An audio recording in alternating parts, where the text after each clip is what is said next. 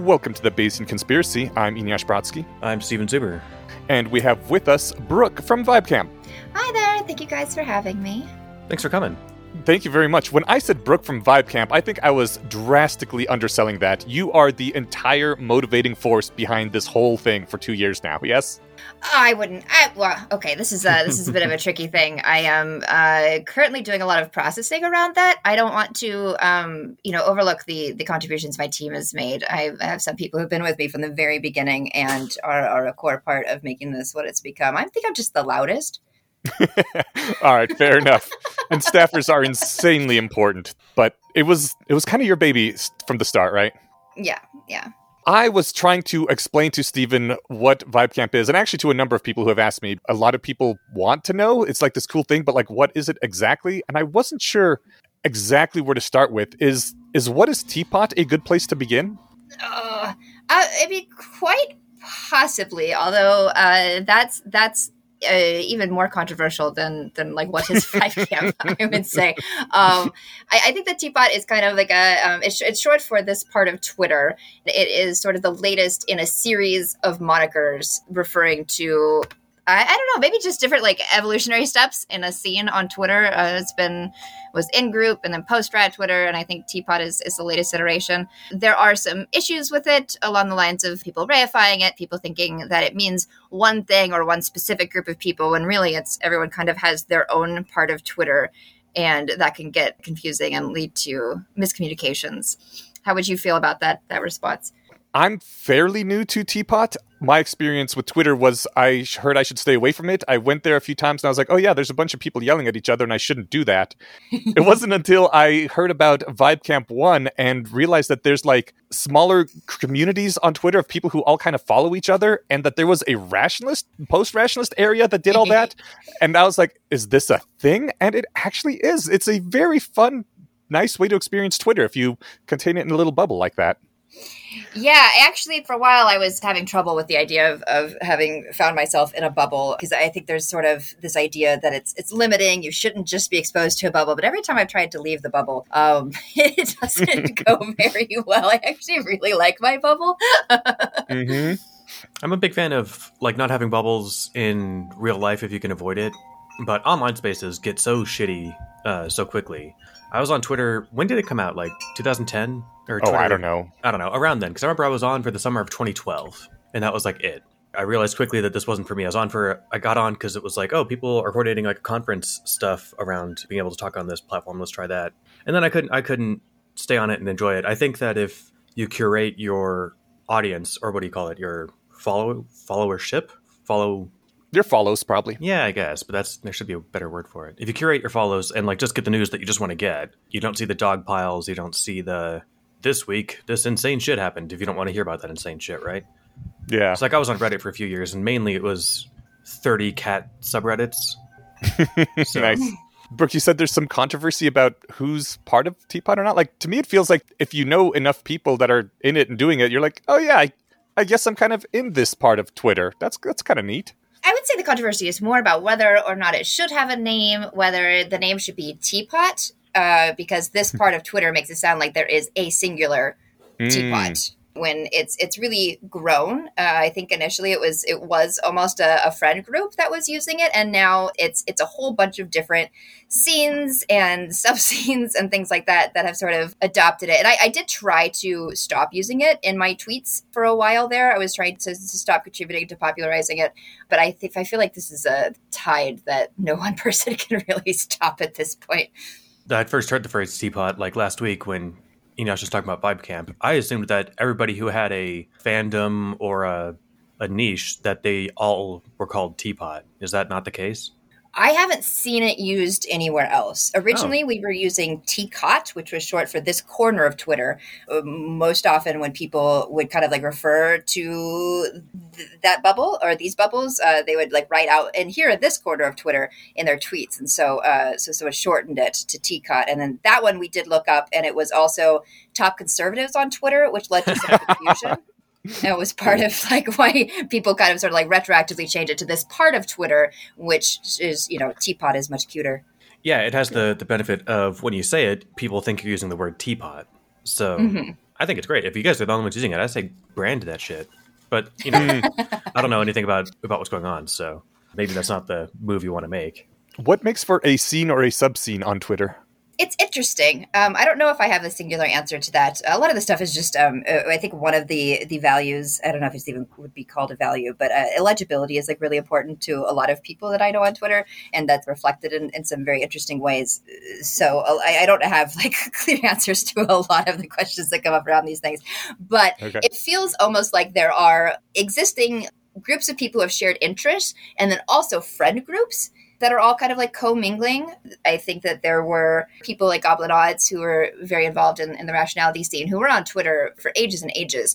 Then a bunch more people kind of joined the scene. I think there's a lot of neurodiversity and people who tend to think in similar ways, who get drawn to that sort of, you know, a lot of like rationality adjacent people. You know, I don't consider myself to be a rat, but I have always gotten along really well with rats. I think we just have similar sort of brains. And then as people started meeting each other in real life more, some of the existing friend groups grew. And I don't know if that was an answer at all, but it feels like a combination of like interests such as rationality or like particular writers, but then also just like actual just friend groups. I thought it was a great answer, and it led me to this next question, comment, whatever.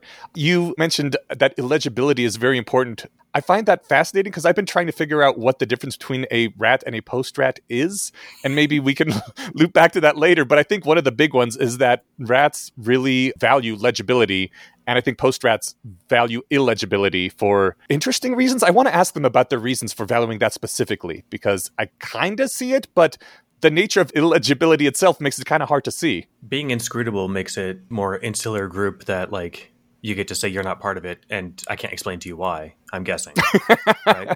Yeah, you know, I think different people would also have different answers to that, too. I think there are some people who have maybe more unorthodox political beliefs. It feels safer to them to be illegible about it.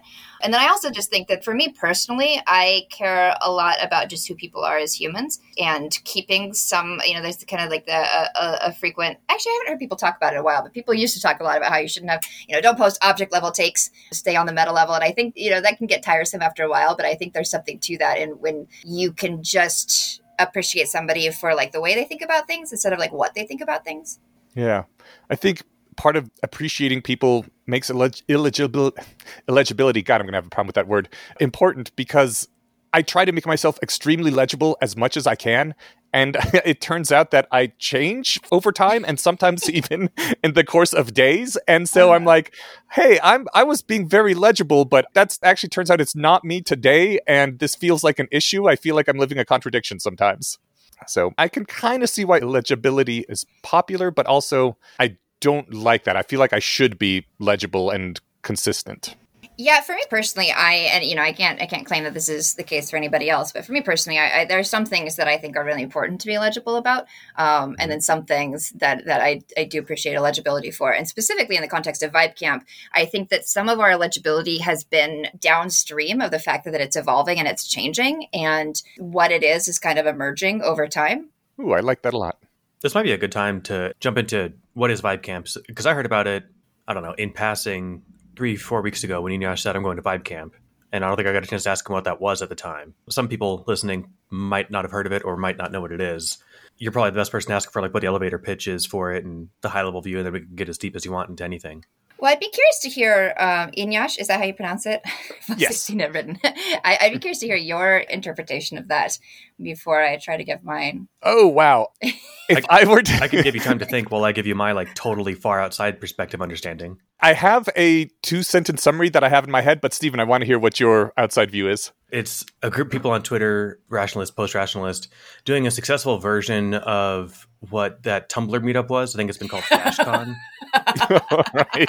Oh, good. I'm glad you got the joke. So we had an in-person meetup at the beginning of the month, and one of the attendees of our meetup was going to VibeCamp. And I asked him, I was like, what is it, like that Tumblr meetup? And he had no idea what I was talking about. And I was like, okay. the one at the ball pit, and still just blank eyes from everybody in the room. So I only know about DashCon because we got a lot of DashCon and Firefest jokes in the lead up to the first VibeCamp because we were just totally unknown, like a bunch of randos who were like, we're going to do this thing. And I actually wanted to have a ball pit out in front where people like first checked in, but it kind of fell by the wayside. Ball pit for VibeCamp 3. Yes. My quick summary, the way I think of it anyway, is I think of it as Burning Man for rationalists and post-rationalists, except without the environmental suffering. I I absolutely love it for that reason, but also I realize that people who don't have a history with Burning Man or burners will not understand what exactly that means. So a large festival gathering where people can all go just to be together and be around each other and experience life and do fun things together, and in the evenings dance, maybe take drugs during the day or if they want to, and just have a reconnecting with other humans and with the world around them without any internet bugging you and without the stresses of real modern life bugging you. And it's really beautiful in my opinion. I love these things. One of my friends likes to joke when he's like introducing me to people at parties, he'll say that I'm running VibeCamp and it's Burning Man for autists. Yes, that's perfect. Yeah. But you have to be careful what context you say that in, because there are a number, like probably a statistically significant number of people who go to VibeCamp who are diagnosed, albeit like rather high functioning. But if you say that in the wrong crowd, I had one lady one time be like, "Oh, that's so sweet of you." Like I was like charity work. Right, like the severe. Yeah, it's like autist in like the internet sense, which is a little bit different. Yeah. If you squint, it's charity work. You know, you're getting a little people out to socialize once a year. I mean, seriously, yes. So how would you define VibeCamp? Yeah, it really has been changing. Initially, I just wanted to hang out with my Twitter friends. It was inefficient for me to be just going to New York and meeting like 15 people at a time when I hosted meetups. I wanted to meet more of them. And so it just seemed more efficient for me to tell them all to come to me. But it turned out that I had a lot of Twitter friends and those people had a lot of Twitter friends, and everybody actually really wanted to meet their Twitter friends. But I think that's changing a little bit. It's starting to feel more in the direction of I said this the other day on a debrief I did with Richard Bartlett. When I first joined Twitter, I remember having a moment where I looked around and it was like, oh, are we all like that one weird kid from our hometowns who just kind of like happened to find each other online? And I'm beginning a sense that that's maybe in the direction of what VibeCamp is growing into becoming, kind of like a place to meet, to find the others of a particular kind of others who have maybe felt like outcasts or had trouble in particular ways with their social lives and institutions around them. I had heard something about how the invitee list was somewhat, I don't know, curtailed or had some requirements. Like you had to already be following the right people on Twitter or something. No. What's the... we had like public applications. We ended up doing, so just to get in the weeds a little bit, there was a little bit of a split on my team before this last one. Some of us wanted curation. We wanted something like referral links or maybe a mix of that in applications.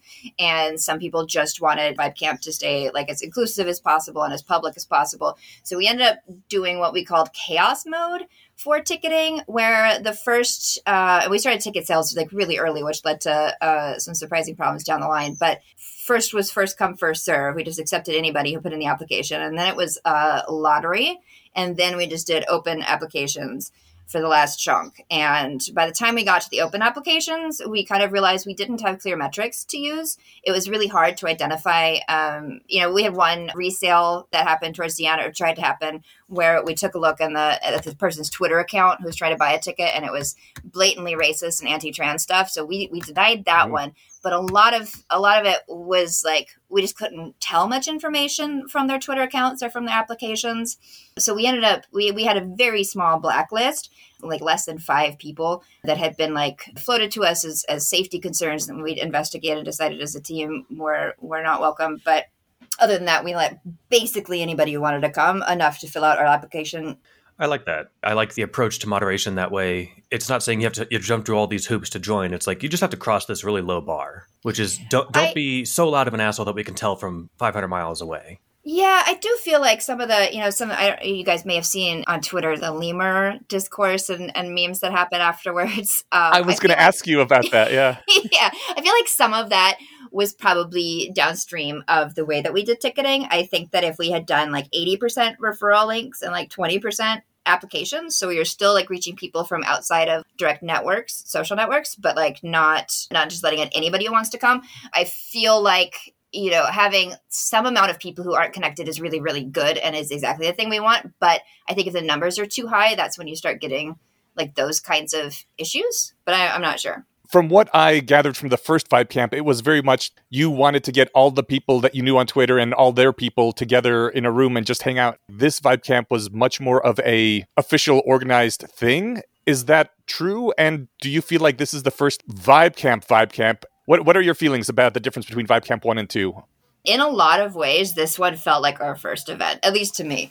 There were challenges that weren't even on our radar with the first one, having to do with a lot of different aspects. And yeah, I mean, they were very different in a lot of ways. Just on a personal level, which one do you feel like you enjoyed and preferred more? I know there's a lot to be said for providing an awesome event of meaning to many people, but are they comparable? One of the things that made me really happy after the first one was we were told by the site, we went to a children's summer camp during their off season, and we were told that we were not only their largest adult retreat ever, we were their most respectful. And I didn't see that from this event. I saw a lot more instances of people like leaving trash around or acting in a way that you would expect sort of more typical like festival goers to act. And I really liked that about the first one, but I also feel like we can stay larger than the first one and maintain those vibes with a little bit more cultivation. But again, this is just personal opinion. We have not kind of like figured out how we're going to change how we do ticketing or anything like that as a team. This is not a decision I would make by myself. You said there were surprising problems from early ticketing. What kind of surprising problems? For one thing, a lot of people bought tickets and then realized before they knew what their schedule was going to be like, and then it turned out they had a wedding to go to or things like that. Also, I think it just gave people more time to change their minds. The first one, we actually did a lot of the ticketing through my personal Twitter DMs, which was a nightmare. This one, we had ticketing mostly automated, but our resales were very manual. It took a lot of not a lot, but at the scale that it was at, it was really time consuming, a lot of work for my team to the resales. So I think we would have had less of that had we not started ticket sales as early as we did. I think those are all fairly solvable. I think having something like a cancellation fee and then a waiting list on our end would reduce a lot of that. I don't know if these are boring questions for listeners, but stuff I'm curious about, so I'll just ask. I mean, how much do tickets cost? How many attendees do you have? How many applications do you receive? Kind of just like the logistics. And how big is your team? You keep mentioning. The core org team right now is 6 people total. We have one person who's working for us now. If you include him, it's 7. We had another person who was kind of almost working for us, but wasn't getting paid, but did a lot of work as in this weird unofficial, official sort of relationship. Nobody did the badges, and he built an app. That's kind of like one of those relationships that contracting. It wasn't contracting. He wanted to be fully independent from the team, but then he was also doing things that were kind of like part of official VibeCamp things. I think that's the kind of relationship that just barely worked for this one and will need to become more formalized in future ones. Prices it was $420.69 because we are from the internet. All right. For the general admission tickets, which was you could sleep in a tent, you could sleep in a hammock, you could sleep in your car, you can get an Airbnb, whatever. That was access to the event. And then the cabin tickets were $590, and this was for 4 days, 3 nights, and included food. Wow, so $590 included the food and the cabin and stuff? Uh-huh.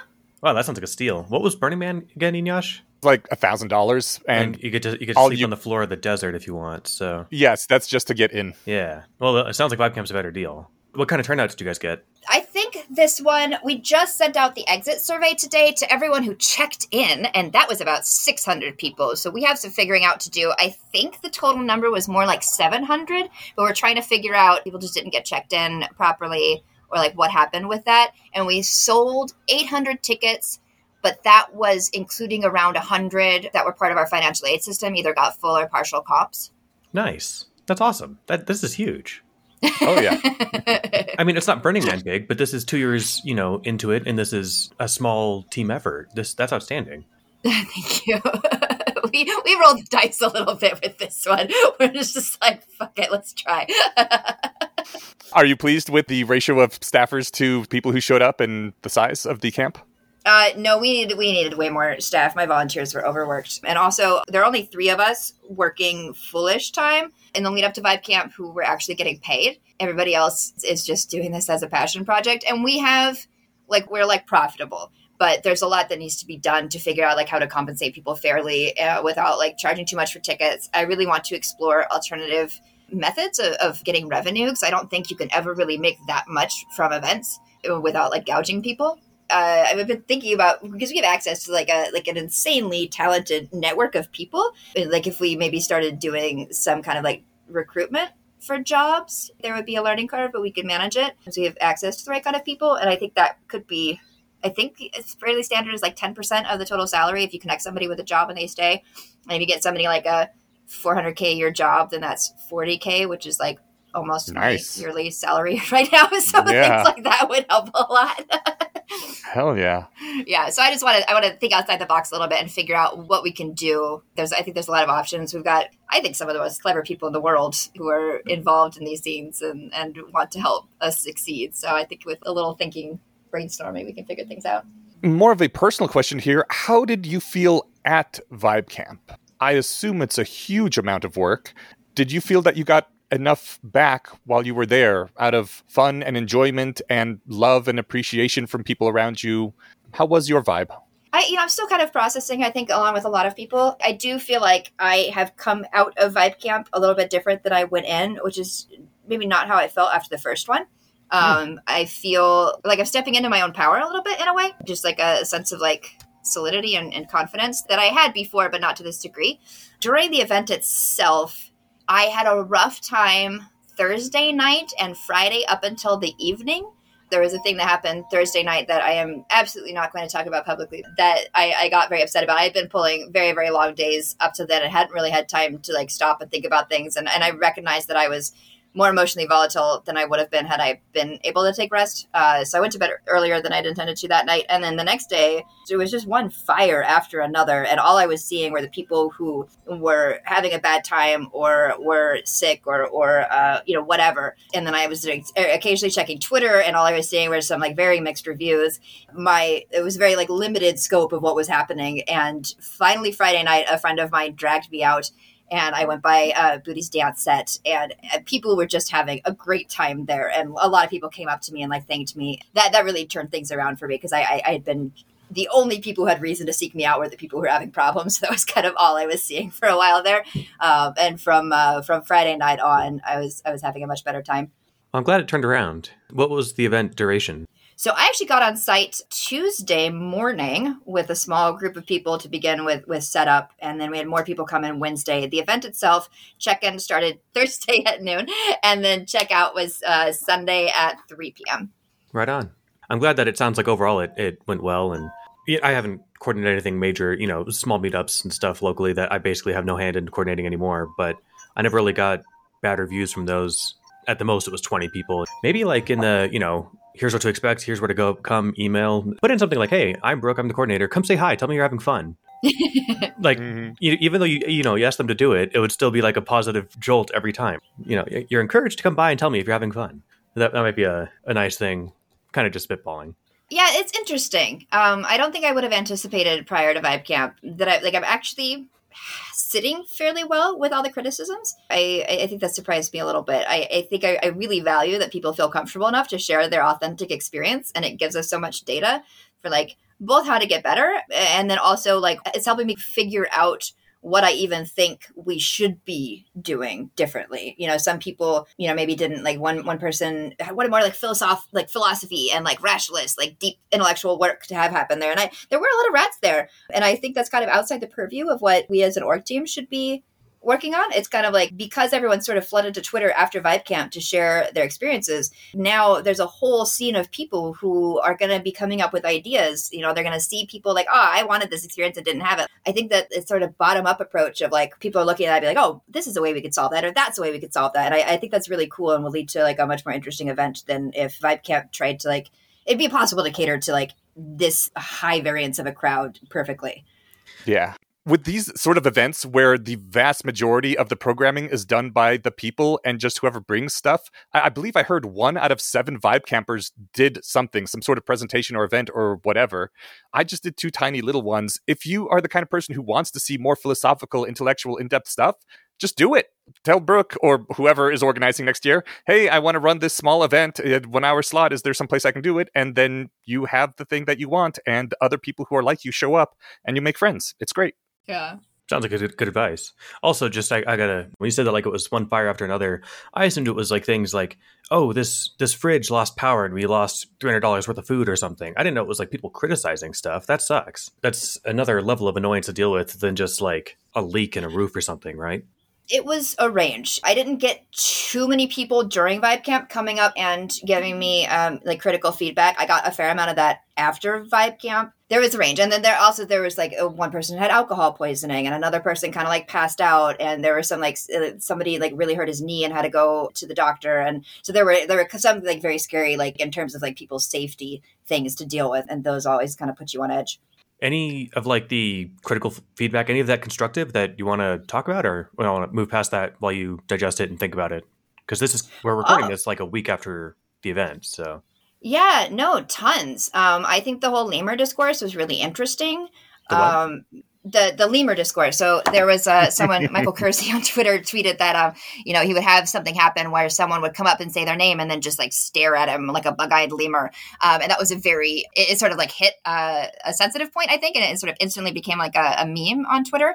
Who was this person? It was... Sorry, as somebody who's totally outside of all of this, this is all, maybe I'm not the target audience to receive a conversation like this. I mean, it doesn't particularly matter who it was. It was just someone with a following on Twitter making a point. Well, I was going to say, if it was just some schmo, then it would just be some jerk. But if it was some celebrity, then it would be, I could see how it hit harder. That's we're all just some schmoes on Twitter. Yeah. But I mean, I think it created such a stir because it was pointing at something real, which was that there was sort of a tension there between the people who already knew people from Twitter and already had friends going in there, and then the people who had no pre-existing connection to the scene. And some people really want to welcome those people, and make new friends, and some people are coming to deepen existing friendships. And that's kind of a tension that is really interesting. And I think that there are ways to cater to both sides if we're clever enough about it. Some of the other criticisms were it wasn't very clear that the show, there's a big high production show Saturday night that they had come to us and asked if they could do this thing. They were the only people who really asked for a lot of resources. So we put a lot of resources into it. And then we didn't really make it clear that we hadn't vetted the content and we hadn't hired them. And it came off as like some people I think felt like they should go to this thing because it's the official end of VibeCamp show. And then the content ended up being a little bit like dark or disturbing or too edgy for some people. So I think there's a lot around that. And then there's just some basic logistical things. Like we didn't have like Wi-Fi there. There weren't like snacks or like coffee and tea out 24/7, like a bunch of just like things like that. And then also just not, my volunteers being overworked and like the shifts being long. As a matter of fact, though, there was coffee out 24/7 if you knew about Dark Brew Village, which was hidden back behind the pond. Well, that's yeah. That ties into another sort of like very like reasonable criticism that we've gotten is that there were like 3 million different like sources of truth about the event. So it was very hard to find information about things, which is completely reasonable. And I agree. And we're working on it. It seems like part of the magic might be like knowing about what you call it, Coffee Village or Dark Brew Village. Yeah, I mean, I honestly did not want it to be very public, and I put it back behind the pond because I wanted it to be a smaller, more intimate place that some people maybe stumbled across and maybe told other people about. Like, with the amount of people that were there was no way we could have serviced everyone. Yeah. We had, a percolator with 45-cup capacity and some brewers, some jet boilers. It was perfect for the amount of people that did show up, and I was very happy with it. And again, mad props to my manhunter who basically did all the work, and I did nothing. But... but I that's the kind of thing about these events that I like little hidden things that sometimes some people find about, and it's just a cool little thing that you have a memory of and not everybody got to do. Yeah, VibeCamp Easter eggs. That's so cool. Yeah. I didn't even know that was there, and I love that too because a lot of people just didn't explore the site, but it was on 200 acres of forest. There were trails everywhere, and I like that there are things that might encourage people next time to step out of. I think a lot of people aren't very good at knowing when they need to self-regulate. And taking breaks, especially if an event that short, there's so much pressure to meet all the people you can meet or see all the people you want to see within you feel like you can't take time to take breaks. It's very important to take breaks. Yeah. I will say one of the nicer things about Burning Man is the fact that it is so fucking large. When you show up, you're like, oh yeah, there's no way in hell I can do everything. It's just not possible. I guess I'll take the few little bites that I can here and there. I mean, I think that's the case in VibeCamp too. You can't do everything, but it's small enough that some people might think they could with enough caffeine or whatever. Right, it gives the illusion of it being possible. That's interesting. Yeah. Yeah. I really loved the size of it. It felt just enough that you kept seeing the same people over, especially when you went to certain events. After a while, you'd be like, oh, these people must be like me because I keep seeing them at the same sort of events I go to a lot. And then you start chatting with them. Oh, that's interesting. See, I think there's a whole element to the VibeCamp experience that I don't really have access to because I was so busy for most of it. That's the thing I didn't realize was happening. That's really cool.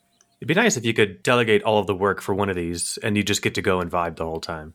Yeah. Well, I do think it's going to be important moving forward for me to be less hands-on, just because there were a few issues that happened that I think I would have been able to deal with better had I been a little more removed from moment by moment, like putting out fires. It's a little bit hard to see the big picture when you're in the thick of it. For sure. Also, just I gotta note the wind chime in the background is giving awesome vibes, and I think it's super appropriate. I meant to ask about that. I'm in my parents' backyard right now. It's very peaceful, but I realize sound can bleed over a little bit. No, it sounds great. Did you guys do this first one at like the same place and that sort of? I guess I don't know. This is boring logistics, but mainly I'm curious about how big it can get next year because this all sounds really appealing. Unless there's going to be like 2,000 people and it's going to be this whole mess, but. Yeah. So the first one was, as I said, it was at a children's summer camp in their off season. This one was about an hour and a half outside of Austin. We were actually intending to keep that. Our cap originally was 250 people. I'm really interested in sort of like the under the hood things, and it sounds like you guys are too. So hopefully this isn't boring the listeners too much. But I'll tell a little bit of a story here. We're all nerds here. Yeah, we had the 250 person cap, which was kind of just like, this is what we think we can handle. We were using brown paper bags, I believe it was called. It was a ticketing service, and the only thing that we could use with that for money stuff was PayPal, and PayPal froze our account twice. And the first time it happened, we were able to like find somebody who was able to put a ticket through connections. and then the second time it happened, it was very close to like, I think the first VibeCamp start to finish from like when we put the deposit down for the location till when it happened was about 4 months. So it all came together like very, very quickly. So we had to find another way to take money. And we couldn't leave it up to PayPal and like at the risk of them freezing our account again. So we moved to Stripe.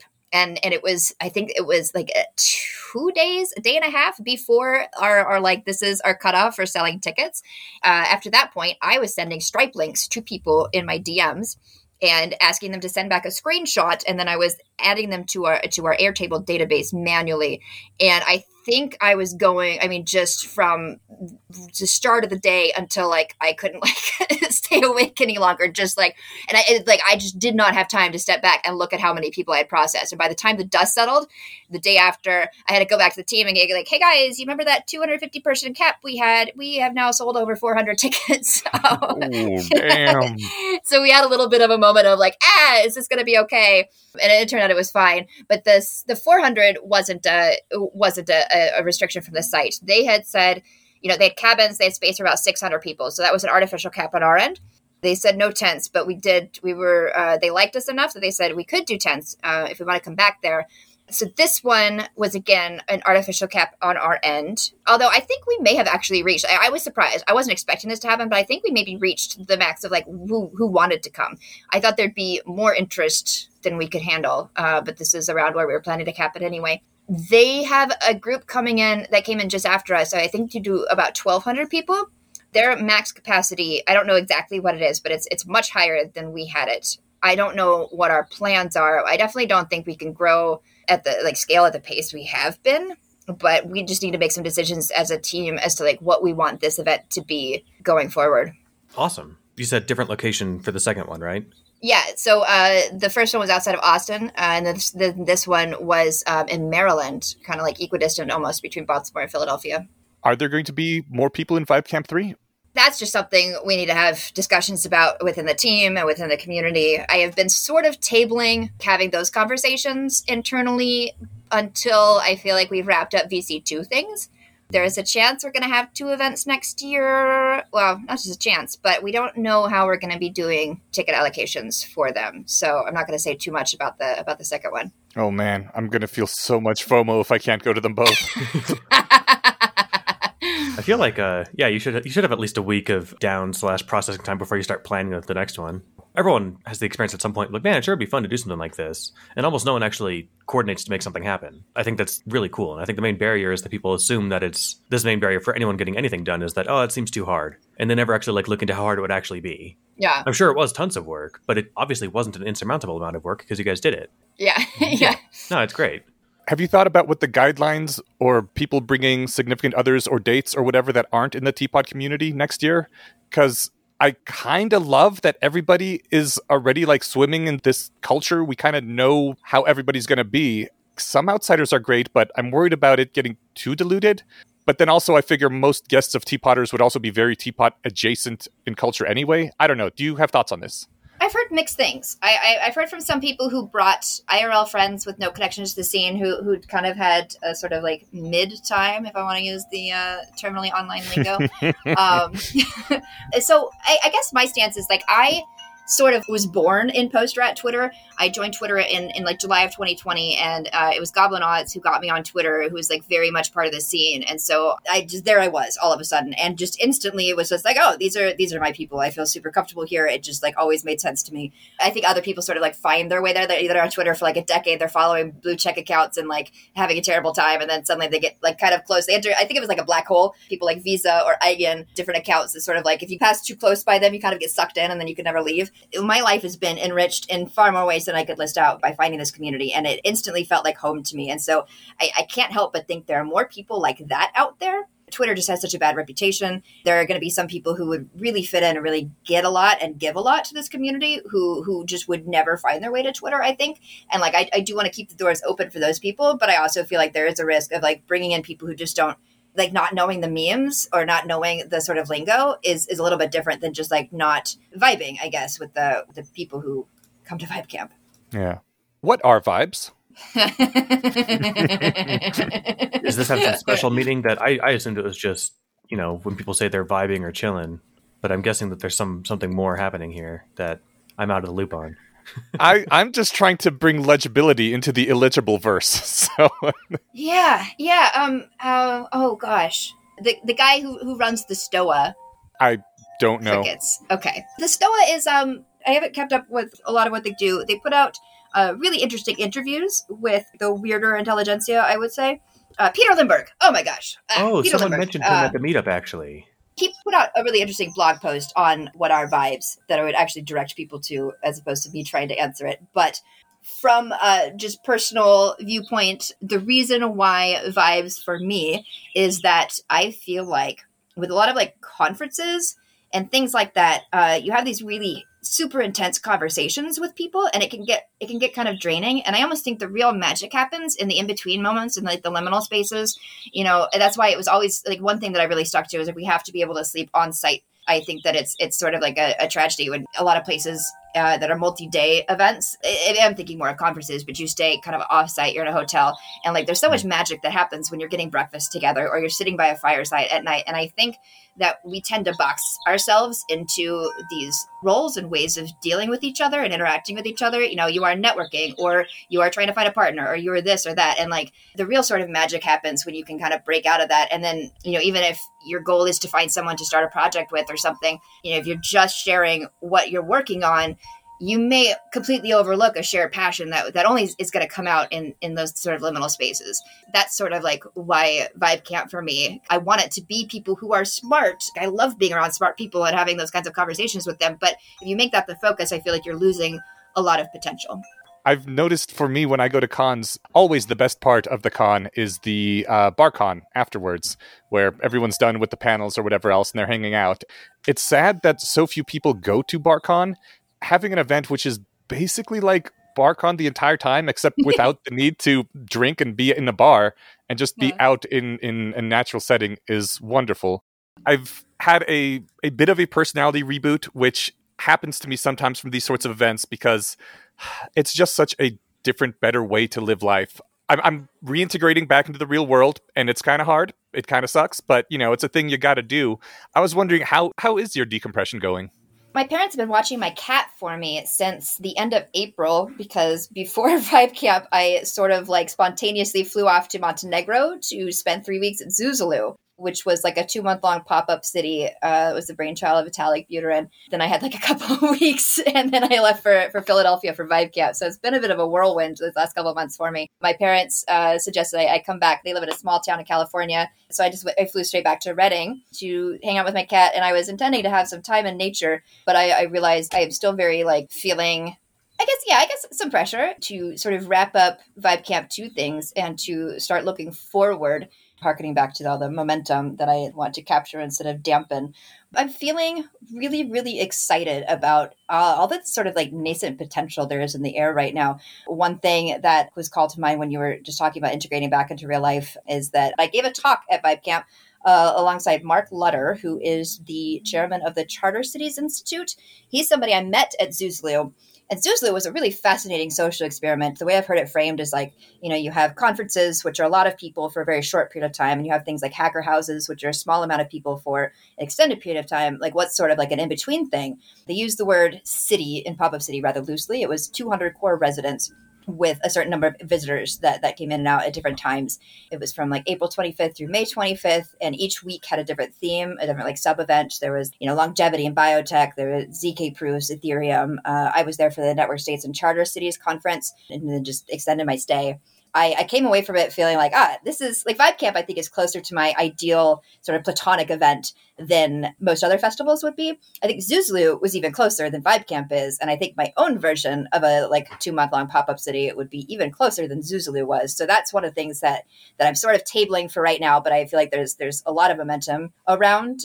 I think the first question that was asked after our joint talk was, what can we do right now to make these happen? So there's like someone put together a mailing list already, and we're going to start meeting to talk about these things. The connection with Mark there is he is fundraising for a charter city who wants to buy I think it's something like 50,000 acres in the Caribbean. He has all sorts of ideas on how to do the infrastructure side of things, real estate and things like that I have very little interest in, but he doesn't really know quite as well how to like draw in community and, set the tone for culture, which is something I'm really interested in. So it'd be kind of in both of our interests to work together on that and potentially have a place to be hosting something like that would feel like what I want is like, I want the sort of like feeling of VibeCamp to be my real life. And the things that I care about from VibeCamp are the people.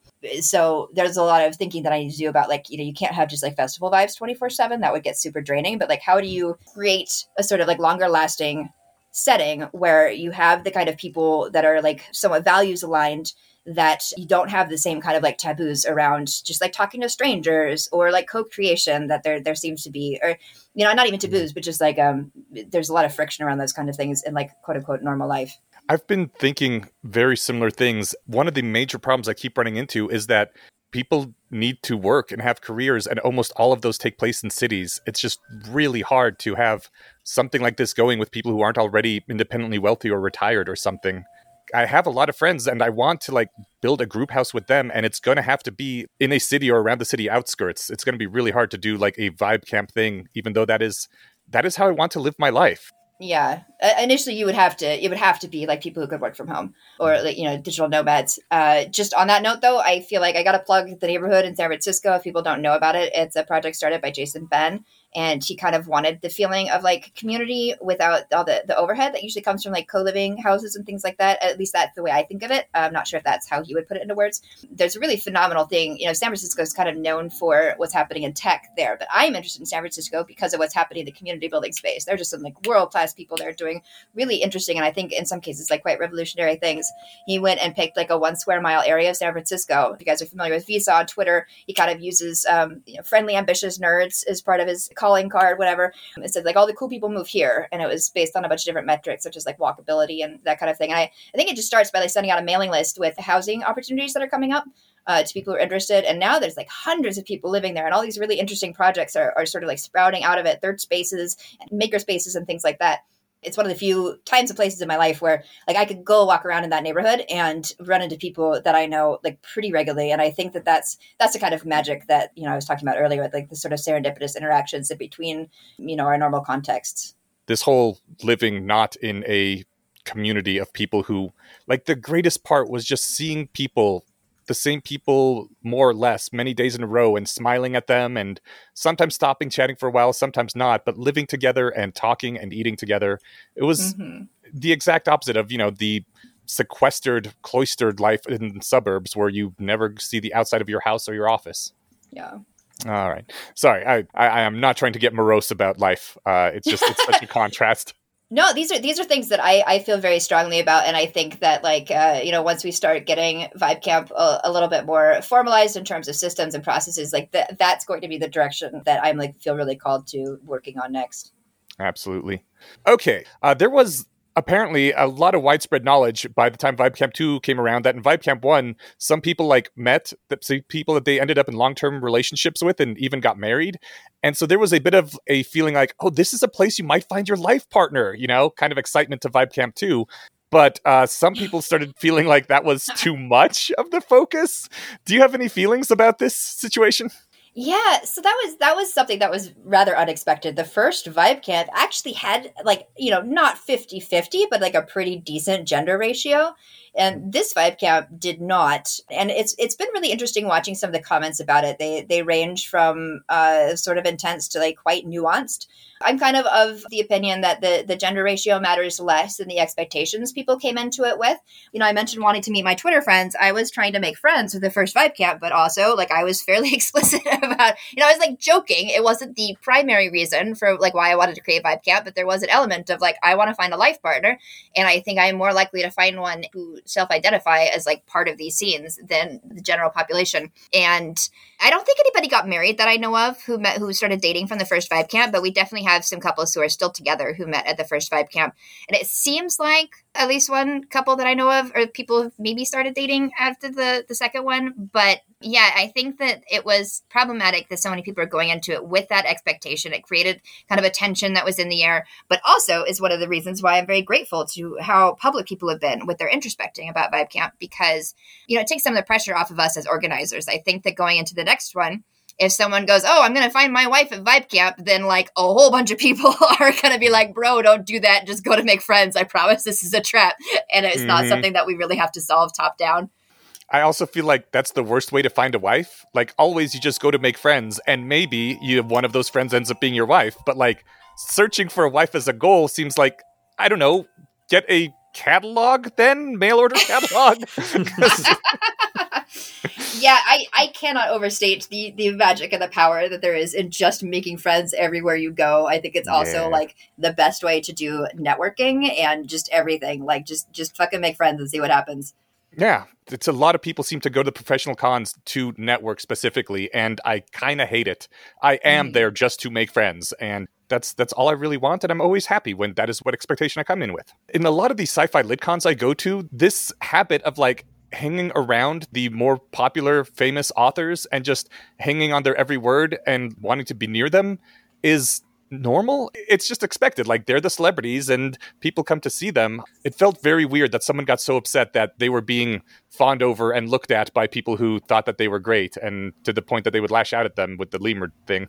Yeah, that's going to be something that we're going to have to navigate moving forward. I think particularly after how much attention this one got. We didn't have any real big celebrities there, but we had some nerd celebrities there, or Twitter micro celebrities. And I think that, as long as VibeCamp continues to be a relative success, or enough of a success to keep going, then that's only going to increase. And then that's something we're going to have to weigh out. How much do we want this to be a thing where people come to meet those people versus how much do we want to kind of gatekeep it and make it more of a place where we try to have it be more of a level playing field and people go to make friends. I don't even know if that's something we can control, but it's an interesting thing to think about.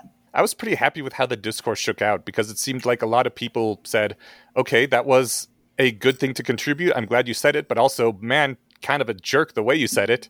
And it feels like that's I think it was Goblin Odds that replied with, it was great that this was said. Every community needs people like this to say this. And also it's great that we kind of ripped on him for it, because you should not get status by being mean to people.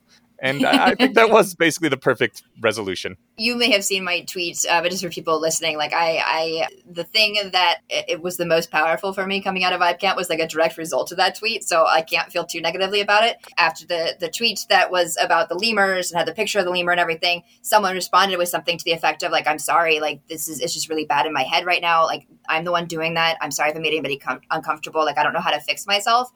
And it was just so tragic to read. And then 2 days later, that same person tweeted that Like they'd had their first like extended conversation in like a decade, and like maybe that seems like a small thing to other people, but it was a startling amount of like change, and I am not doing it justice at all, but it was so incredibly profound to have been, maybe not directly witness to that happening, but just like being able to like seeing that first tweet and then seeing the follow-up tweet. It was, I mean, I have no words. Yeah.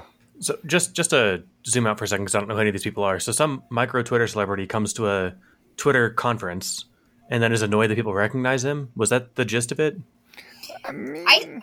I personally feel like there were, and this is my own interpretation, but I feel like there were, I think it's going back to like the tension between like the number of people that were there who didn't have pre-existing connections to people going. That number was a little bit too large for the group. Yeah, so that was the gist of it, was that like there are people walking up and saying hi and then not actually getting involved in the conversation, but just like standing there. And that was what the complaint was about. Oh, I did that once at a conference. I've been to like big skeptic conferences in like 2011 and 12. Yeah, I'd never been to one of these. I didn't know any of the people. They were doing the drinking after the thing, and I was just hanging out. I might have been 20. Maybe I couldn't drink. I can't remember. But Richard Dawkins came to both of them. If he got annoyed that people came and talked to him, like, then don't come. Like, this is exactly the kind of nerds who wanted to talk to you in the first place. I mean, I guess if he felt uncomfortable, that's one thing. But it sounds like he was just being derisive. This guy that you're talking about, I missed his name. Yeah.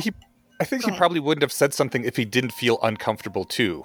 It's a please don't make me feel uncomfortable in this sort of way plea, you know? Oh, well, so, sometimes people are just like, man, these fucking nerds, you know? I wasn't sure what vibe he was putting out.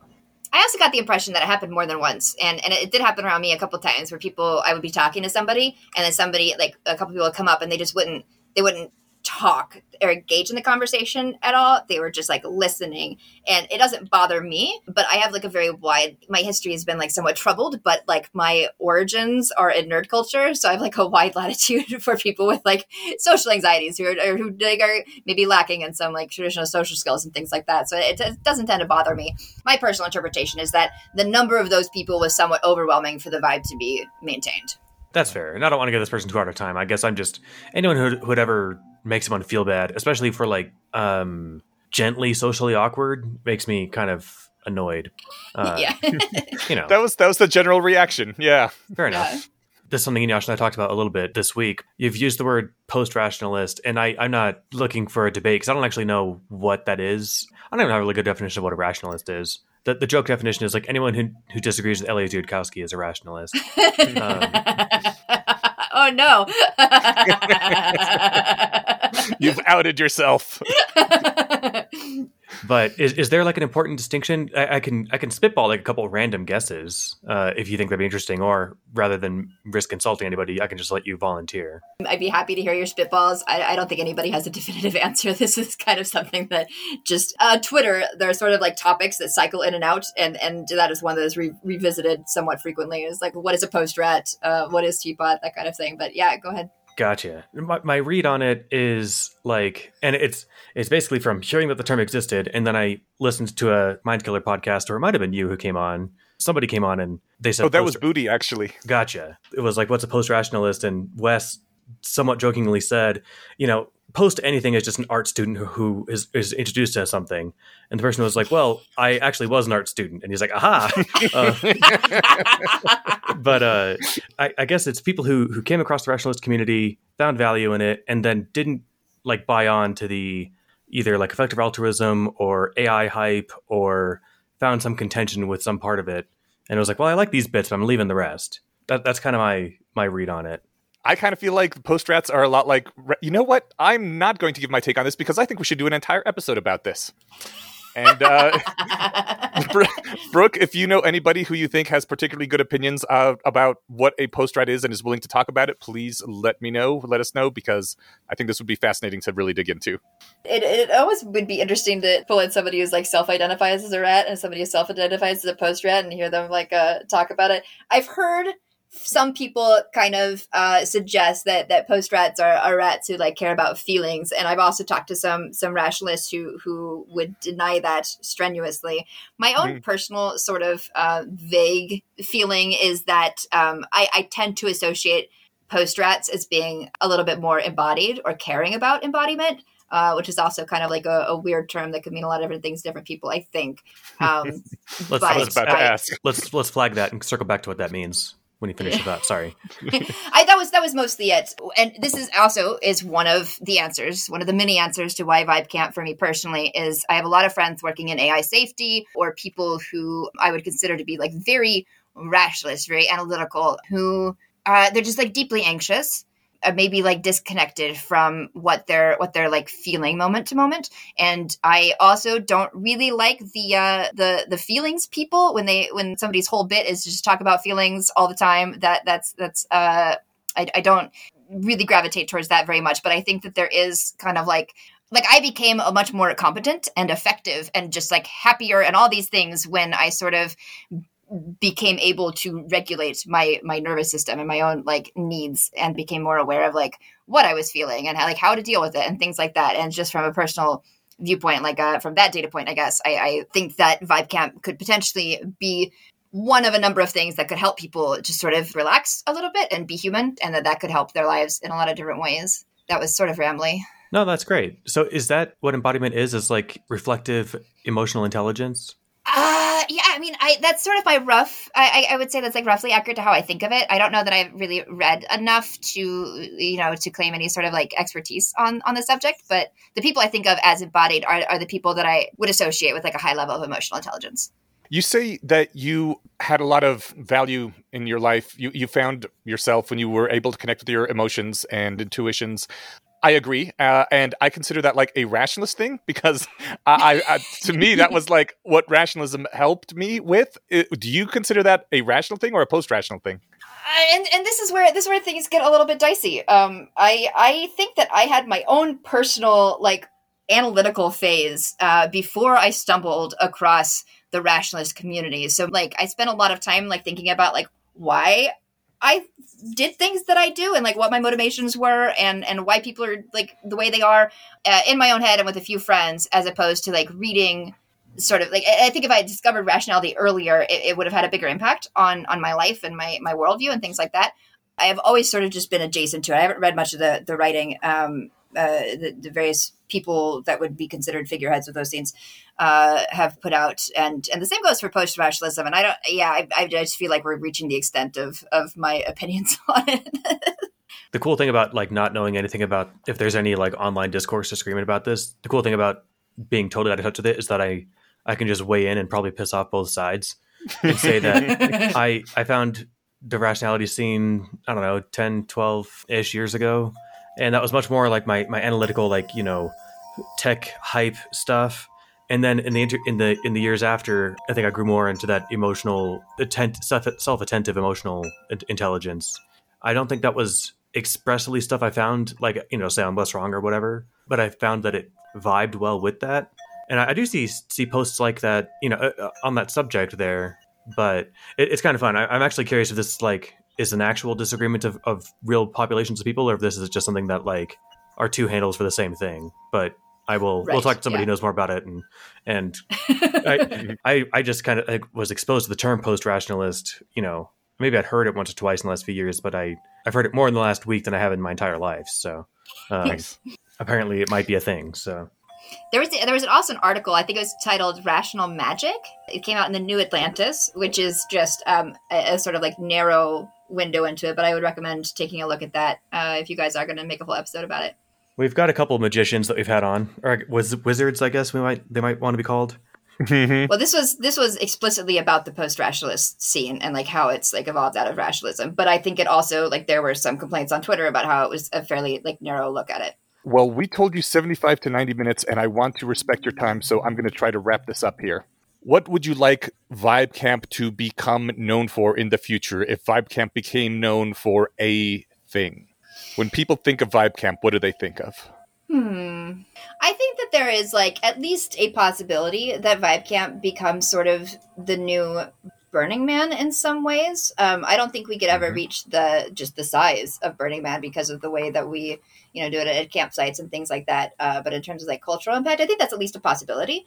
I am really interested in, it feels like there's sort of a movement of movements going on between, if I could be so positive like VibeCamp, but then like the neighborhood in SF and the neighborhood in New York, this Fractal, Micro Solidarity, and a bunch of other like groups and people who are sort of all on their own paths to working to a sort of like a shared vision of a future where humanity, the planet, whatever, is flourishing. And like everyone kind of has their own idea on how to get there. But all these experiments, like Zuzulu as well, in new ways of gathering and of being together, I think are kind of like maybe the most important thing in my mind. Even if we're suddenly, all of a sudden tomorrow we're in a post-scarcity world, we're still going to have all the same problems we have now. We need to learn how to be human together and how to like handle disagreements and to treat each other with kindness. And I think that it's really exciting to be witnessing like all these different attempts at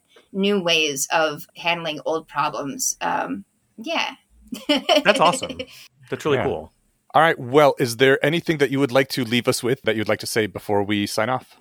No. Thank you guys so much for having me. This is a fun conversation. Thank you so much for coming on, and seriously, thank you from the bottom of my heart for VibeCamp. It was truly a moving, beautiful experience, and I cannot wait to keep doing this. It's amazing. Oh, thank you. Yeah, awesome. Thank you so much. It was great meeting you. Maybe I'll meet you at a future VibeCamp.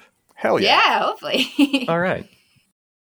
All right, Stephen, we are moving on to the second half of our show. Right, which probably won't be as long as the first half. Yes, that's how halves work. The second one is always shorter. That's right. This is 9 minutes worth of reading if you sum up the two posts. So I bet we can summarize them in about that time. Probably, but I bet we're not gonna. Oh, yeah, we're not going to summarize. We're going to talk about them. That takes, as we've learned, from our various analyses podcasts, that takes for fucking ever. So Yeah, it does. Before we do that, we should hit the feedback real fast. Oh, yes, of course. Oh, yeah, I'm glad you grabbed this. Thank you. Thank you, Ask Who. Inyash will tell us what you said. Ask Who gives us feedback because we've been going back and forth on this for the last couple episodes. The current models of GPT have not been retrained with data from user-inputted text in ChatGPT as of this point. That isn't to say that future models or training runs will not use data inputted if you did not select the Do Not Use My Data option or opt out. I didn't see that button, and if I did, I missed it. I probably just clicked do whatever, so whoops. Yeah, that's what they want, so they can use things for training runs later, which I think is good. Yeah, because it makes the models better, which is what we want until, they get to the point where they kill us, where we don't want that part. But it'd be great right up until it isn't, or until it gets awesome. The reason all this confusion started is because there was a news story about text schematics leaking from a team that was using ChatGPT for help, and a different team in a different company then got these text schematics by way of ChatGPT. And it's like, how did this happen? They used the user inputted text as part of training runs, etc. And no, they haven't yet used that user inputted data. Specifically, what Asku says is the link in the show notes is an example of a terrible game of international news telephone, to the point where it is actually lying. So that's bad. For anyone who isn't familiar with the game of telephone, it's where you sit in a circle and one person whispers something to the guy to the left or gal, and then that person has to whisper what they just heard to the person to their left. And by the time it gets all the way around the circle, the last person says what they heard, and it is absolutely nothing like what the first person said, because there's always little things left. You can't ask for clarifications or whatever, and just make your best guess as to what you heard. So, that's telephone, where things get distorted a little bit with every passing along until at the very end, it turns out to be nothing at all like what actually happened. I only vaguely remember the conversation with David, as I remember every conversation on this podcast, but I remember in my mind flagging that as sus, and I hope I said something that I didn't quite buy it.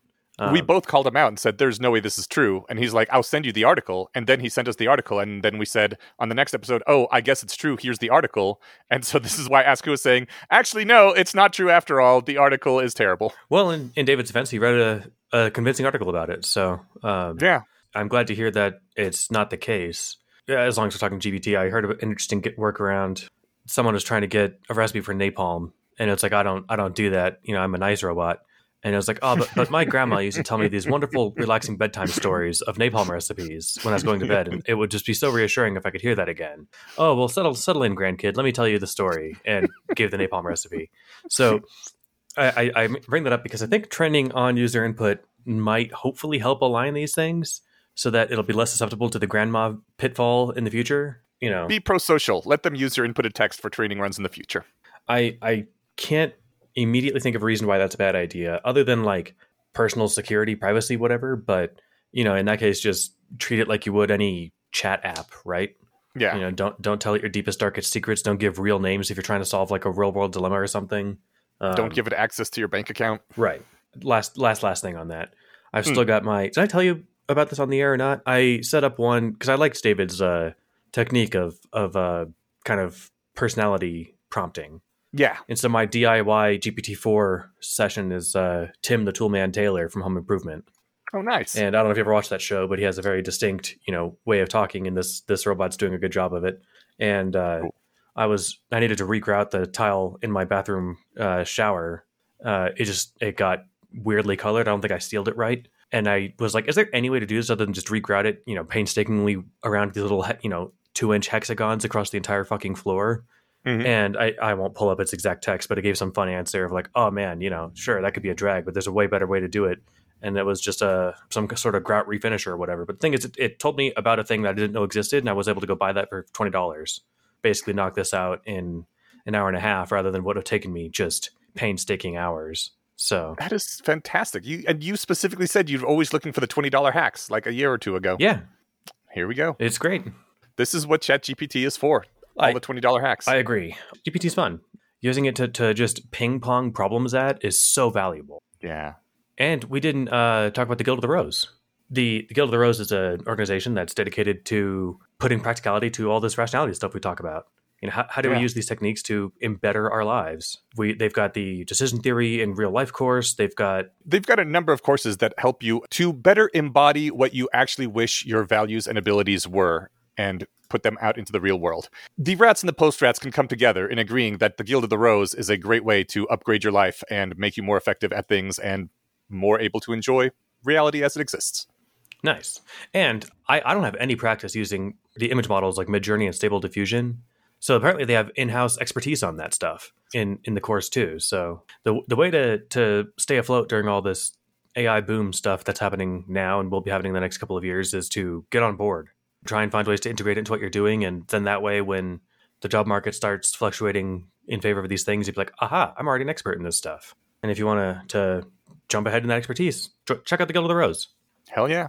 But let's talk about our blegs and rubes. All right, words as hidden inferences. Is this where he introduces the blegs and rubes? I do think this is the introduction of the blegs and rubes, right? I think, it's the first I remember reading of it, but, when I first read these, I read them all out of order, as is tradition. Yes, it is. Well, the blegs and rubes, you have an opaque container, you reach in, pull things out. You feel an egg-shaped object, you pull it out, it's blue. You feel a cube-shaped object, you pull it out, it's red. You keep doing this.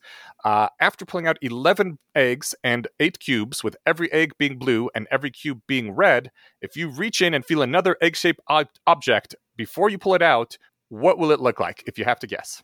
I think you can actually tell a lot about a person or how much fun I'll have talking with them if they if they say anything other than blue.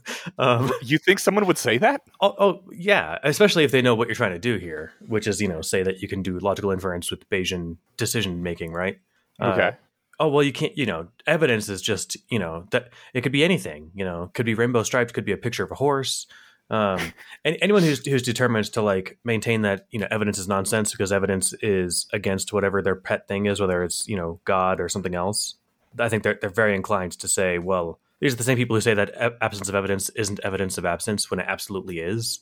Anyway, if you ask me to bet, I'd say blue, right? Yeah, absolutely. Yeah. You're right. If someone was like that, I probably would not have a great time talking with them because, are you just trolling me? Unless they are specifically doing it humorously with, a glint in their eye and a smile and all that. Right. I guess I just remember this again, I think it's the era these were written in, but I remember the New Atheism Wars where talking to people about the validity of just logic as a mental enterprise for how to run one's brain. Not even just specifically Bayesian reasoning or anything, just the principles of logic. Yeah. And if they're like, well, that, it's what's the point of that? And it's like, what do you mean, what's the point? Because the last 50 times you went to the grocery store, you turned left at this intersection. You're going to turn right this time. It actually does pay dividends in your real life. But speaking of paying dividends in real life, sometimes large yellow striped feline-shaped objects leap out at you from the shadows, and you think, yikes, a tiger! And Eliezer says the human brain, for some reason, seems to have been adapted to make this inference quickly, automatically, and without keeping track of its assumptions. Yeah, this particular inference seems pretty well hardwired into us. Yeah. I walked to the store a couple nights ago and then ran home carrying groceries, like because it was thundering. We've had this crazy weather the last couple weeks. But anyway, so I ran all the way home, didn't strain anything, carrying groceries or anything. Get to the door, and as I reach the doorknob, I see a spider move by my foot, and I like jerked my hand back so fast, I like twinged my wrist holding the doorknob. Oh shit! And so I had so I don't run into tigers, but I see spiders once in a while, and so that was my. But what I didn't think when I saw the spider was, oh, there's a quick moving shape with what appears to be more than 4 legs, and it's moving, kind of towards me. Maybe I should, because if it got to me, I'd die. So I just immediately jumped back, right? Yeah. And brains are really good at having a lot of inferences about things and objects specifically. Exactly.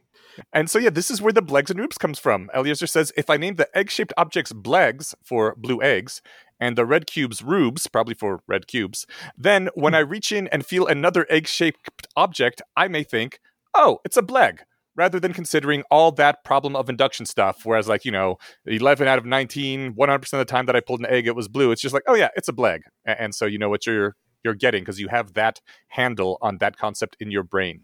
Right. And, these are super useful shorthands, right? It takes a lot. It's one syllable, bleg, as opposed to a blue egg-shaped thingy. But he does, he's now pointing out the fact that since you have that handle, you have a shortcut in your brain, which is not a perfect representation of the world necessarily and can be abused. Right. That's the problem. I mean, words as hidden inferences. He doesn't come out and say it, actually. He should, unless I missed it when I read it just now. But the point is you've got the short handle, which applies to this thing, but that can be easily hijacked by subtle inferences that are applied to the handle, right?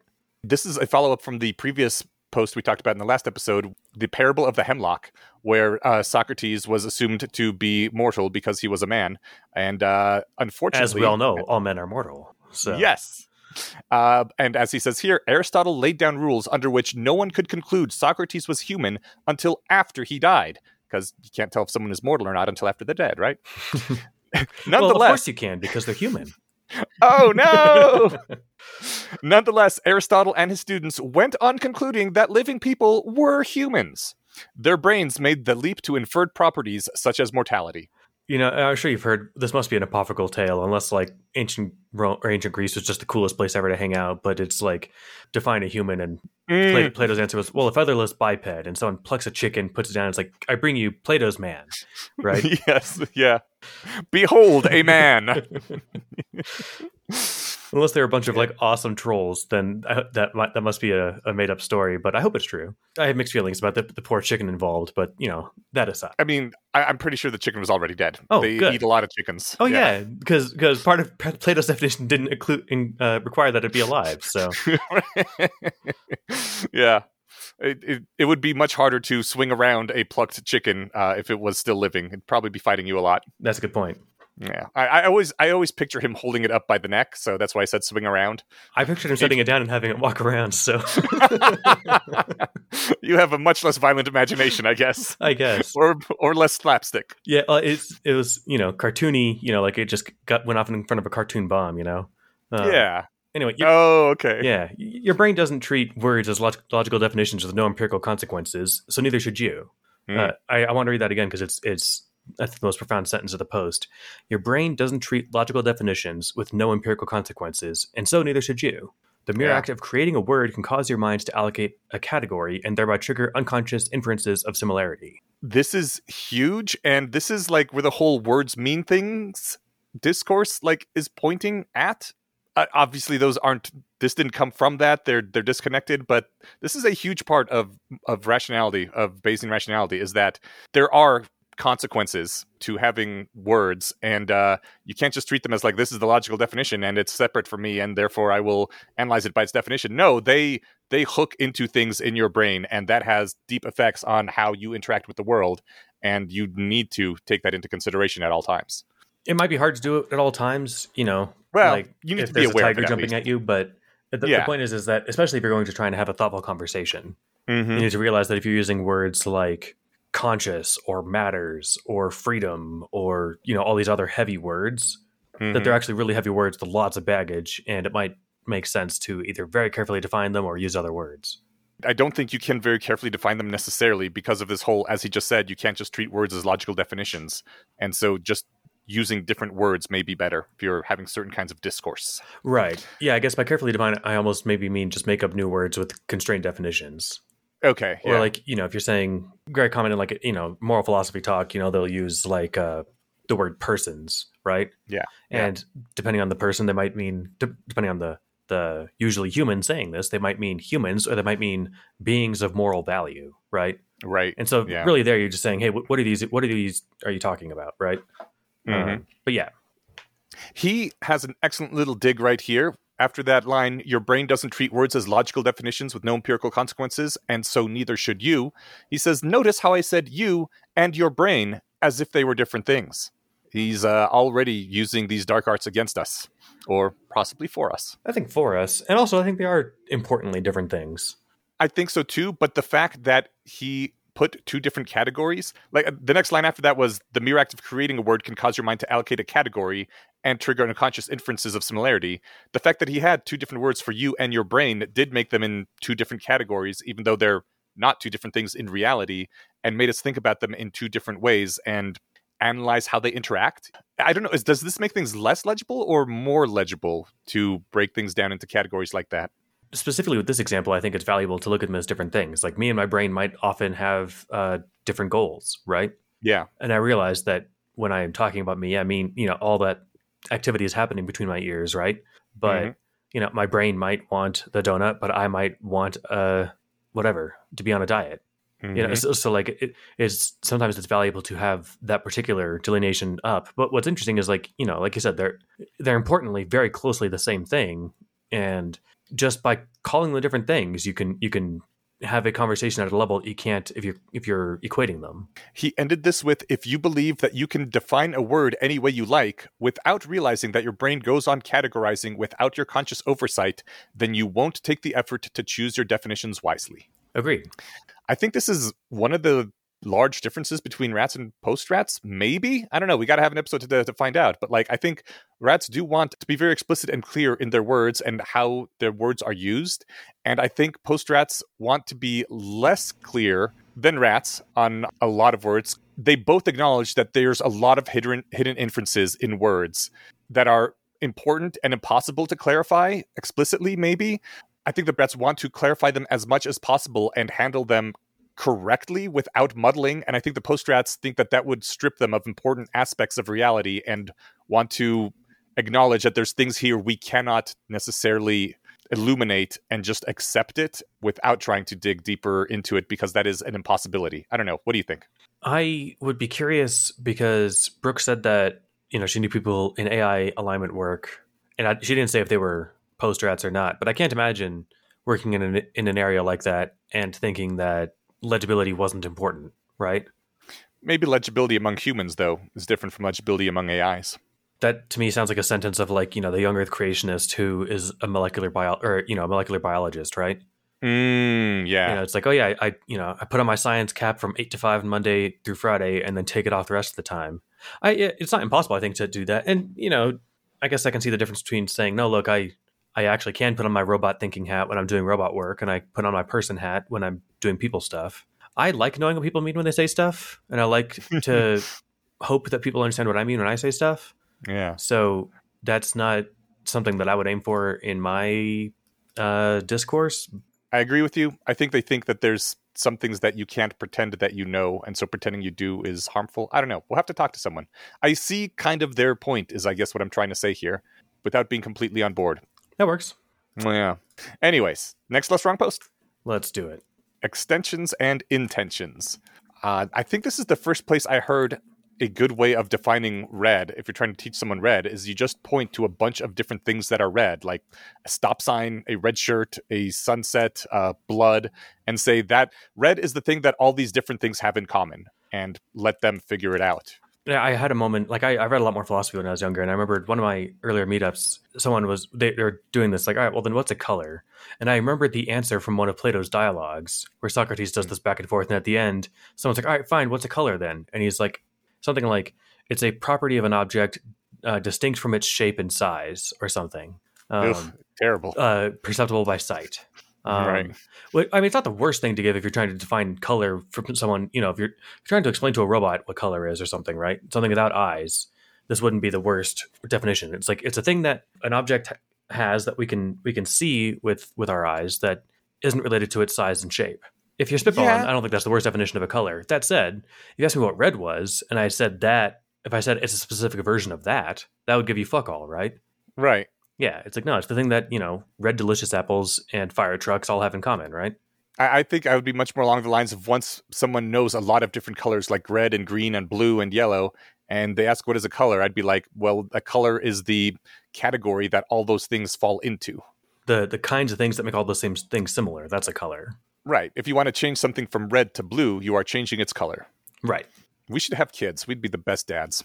The reason I don't have kids isn't because I think I'd be a bad dad. It's just because I think it would upend my life in a way that I don't particularly want. So right. It would definitely upend your life. Yeah. Speaking about kids, I had to pull this out because it's not relevant in any way, but what the fuck? Eliezer says, I heard this regarding the red definition. I heard this way back in the indistinct blur of my childhood. Checks out so far. Everybody has an indistinct blur of their childhood. In parentheses, when I was 12, my father accidentally deleted all of my computer files. I have no memory of anything before that. I mean, I believe him. I don't think he's lying to me, but I don't think those two things are necessarily causally related. I mean, unless he's refreshing his memory by going through his hard drives at stuff he wrote or something, right? But yeah, this also speaks to the different childhoods that he and I had, because he's, I think, 10 years older than me. But they had a computer in the house when he was 12, and he lost stuff before that. And I'm like, I don't think we had a computer when I was 12. Oh, yeah. Maybe we did. That would have been right around when we got it.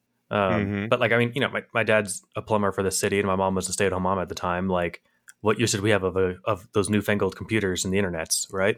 I mean, I had an N64. I was set. So right? It's all you need.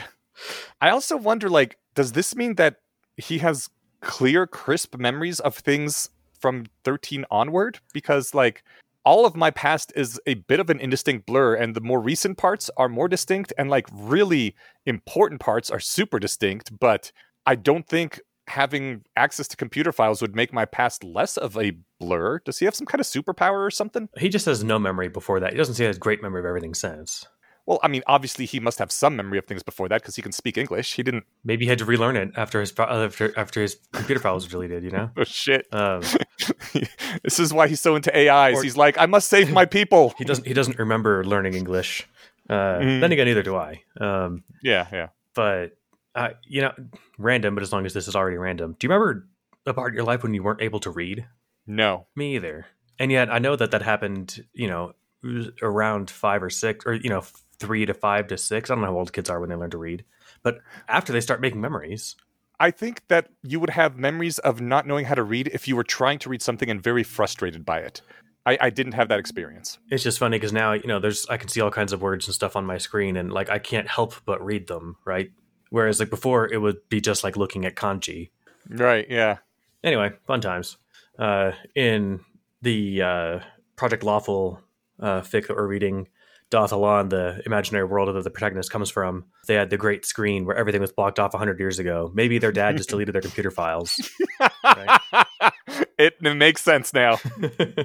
So let's look at the straw Vulcans. The Hollywood rationalists are depicted as word-obsessed, floating in endless verbal space, disconnected from reality. But the actual traditional rationalists have long insisted on maintaining a tight connection to experience. I have found from a number of post-rats that this is what they think of rats. So I think this is definitely a distinct thing that is still believed. Well, it's have to show them like Julia Galev's at this point, like 10-year-old YouTube video about the straw Vulcan. Yeah, I mean, like this is kind of the foundational work of rationalism, right? Eliezer sequences, where he specifically says that this is dumb. Concepts map into or hook into your brain on very deep levels. Do the opposite of that. Don't be the Vulcan. And yet somehow it still becomes the stereotype. Mystery. I think, part of it is also the people that embody rationalism are more verbal intellect like that than the general populace. So it can probably help reinforce stereotypes, even if the part of the teachings is to move away from that. But I don't know, a thing, again, for the future episode. It probably helps reinforce the stereotype that, here you and I are sitting here having a meta conversation about definitions of words, right? God damn it, you're right. So stereotypes are true. No! They just skip past all that. Be like, we know what we mean. we get the vibe. So intentional, not intentional. Intense with an S. Intentional definitions versus extensional definitions. I loved this distinction. Intentional is to define a word or phrase in terms of other words, like a dictionary, and extensional is to point to examples. I don't know what the definition of red is in the dictionary, but extensional definition would be fire trucks, etc. I'm gonna have Google define red. A color at the end of the spectrum of next to orange and opposite of violet, as of blood, fire, or rubies. Yeah, at least it gave extensional examples. Yeah. But I mean, how useless would that be? Oh, what's red? And your 3-year-old asks, well, it's a color at the end of the spectrum of visible light next to orange, opposite of violet. Yeah. Get fucked, kid. Also, fire's not a great example. Fire has a lot of different colors in it. Oh, yeah, that's a good point. And, barely red, really. Yeah. Going on the difference between those two, the actual intention, is that how you pronounce it? I mean, I guess. It sucks because it sounds so much like a more common word, but... It looks like intention, and I read it as intention when I was reading this, but it's not intention. It's intention? Intention? Yeah. All right. Because extension is a word, right? Yeah. This is intention. So I believe, I'm just going to say intention. Yeah, it sounds the same. All right. The actual intention of my tiger concept would be the neural pattern in my temporal cortex that inspects an incoming signal from the visual cortex to determine whether or not it is a tiger. The actual extension of my tiger concept is everything I call a tiger. You can't capture in words all the details of the cognitive concept, as it exists in your mind, that lets you recognize things as tigers or non-tigers. It's too large. You only communicate maps to concepts or instructions for building concepts. You don't communicate the actual categories as they exist in your mind or in the world. This is the whole thing that I want to point out when people say that rationalists are extremely Vulcan-y. It's like, no, he's explicitly acknowledging that you literally cannot capture those cognitive concepts in words. Yeah. Best you can do is point at it. Exactly. Mm-hmm. But I mean, that's the thing too. That's... Maybe this would make a bad partner for a debate on, rationality versus post-rationality. But to me, rationality is just everything that you can do cognitively or, you can do physically that affects cognition that is successful. Whatever actually works and wins. Certainly hemming and hawing about whether or not this thing is going to eat you while it's trying to eat you is useless, right? Yeah. I like this is a good way to put this too. So another reason you can't, quote, define a word any way you like, unquote, you can't directly program concepts into someone else's brain. Exactly. The way that you do this, the way that I've seen this done, is you make up a word.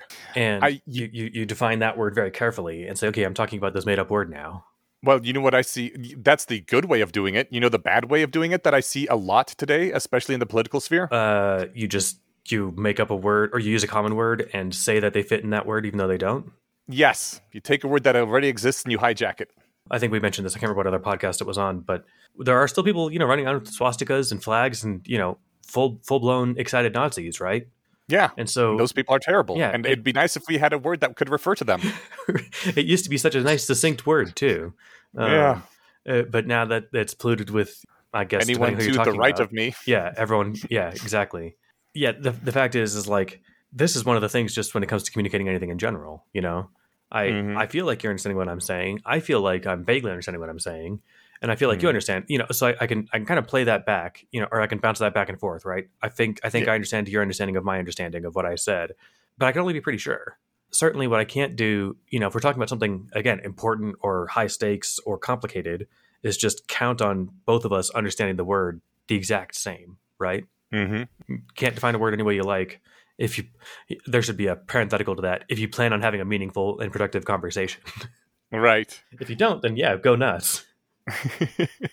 He ends this with, when you take into account the way the human mind actually pragmatically works, the notion I can define a word any way I like soon becomes I can believe anything I want about a fixed set of objects, or I can move any object I want in or out of a fixed membership test.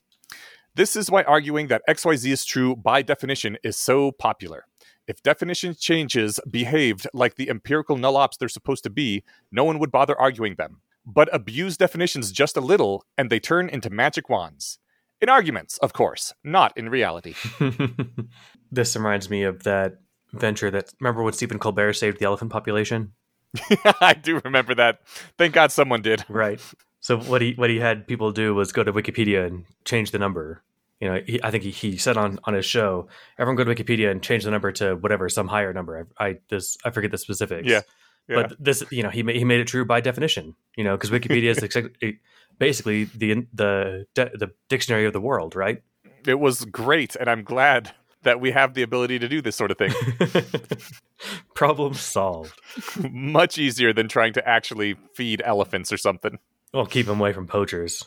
Yeah, all those dipshits think that just because their tusks are rare that they are valuable. Yeah, well, I was about to say, what we could do is make it legal to farm elephants, but it's a whole nother can of worms. I think that'd actually be really hard. But anyway, what are we doing next time? Are we wrapped up here? We are wrapped up here. For next time, we will be reading the Less Wrong Posts, Buy Now or Forever Hold Your Peace, and Similarity Clusters. Huzzah. Before we go, we have to thank our patron. Anton, you are the person who has helped support our podcast today on the Patreon. Anyone else who would like to support us as well can go to the Patreon and help. You brought Brooke here today to speak with us and to find out what VibeCamp is, and hopefully to give people a desire to go next year, because it really is a wonderful experience. So thank you for that, and thank you for keeping us going on this show. Yeah, thank you. It's awesome. We appreciate you directly, and we appreciate everybody else who listens, and I don't think we've mentioned this in the last year, but if you do listen to this and you haven't given a review on Apple Podcasts or the other places that take reviews, by all means, take a second, drop a 5-star. We'd like that, I assume. Right. I don't know if anyone's actually ever finding us, stumbling across us on the internet or not, but... smash that like button, like and subscribe. That's right. And we'll see you guys back in a couple weeks. Cool, bye.